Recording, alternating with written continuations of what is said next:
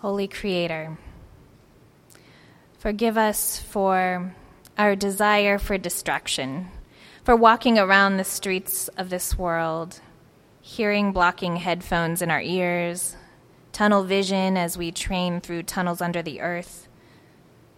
Forgive us for the ways in which we use our senses as means of distraction, for missing the evidence of something deeper, of something transcendent, of something outside of our control, of something great that humanity has not made. Evidence of you.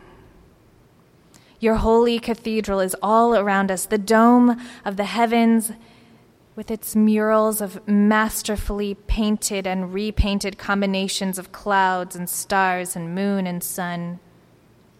The architecture of trees and the textured mountain outcrop walls, the soft moss and leaf-infused carpeting of your forest floors, luxurious fresh and saltwater fonts, baptizing each creature into a relationship with you and into interdependence with every other molecule of this world.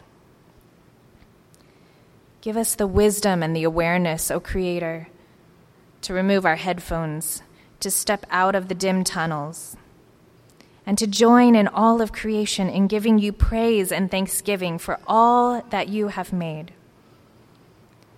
Give us renewed relationship with the flowers that provide us comfort when we grieve, the rain that falls in solidarity with our tears, the wind that inspires and renews us, the plants and animals that give us the energy to get up when we've been knocked down, the water of grace that sustains us whether we're healthy or sick. And give us humility in the face of the complexity of your creation, to assess how each of our actions might affect each of your creatures in this miraculous web of relationships. When we have been proud, when we have honored our own profit and progress over your people, protect the vulnerable. Protect people in poverty and people of color whose communities for generations have experienced environmental discrimination and disregard.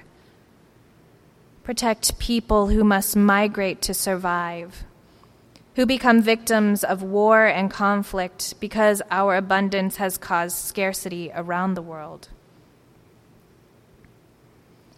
Whether or not we choose to participate, we know your creation is praising you and is being renewed by you every day.